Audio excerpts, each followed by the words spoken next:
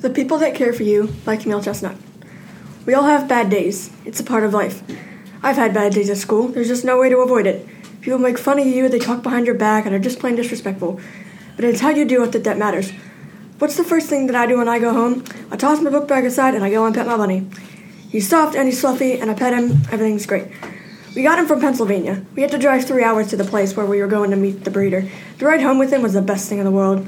We were at the air conditioning blasting so they didn't get hot and overwhelmed. I pet him and enjoyed his company. He was so tiny he was no bigger than a chihuahua. He looked like a little tan peanut. It was amazing.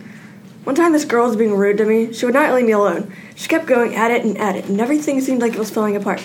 But when I got home, I played with my bunny, and just like that I felt better. All my negative thoughts melted away. Sometimes it can go the other way as well. Pets or animals in general need humans. I remember this one time before I was born, my mom had this calico cat. Her name was Lily, and she was the sweetest thing. She lived in a home with a bunch of other cats, and one day she left that house and wandered around. And by some miracle, she found my grandparents' house. My mom took her in, and she stayed there ever since.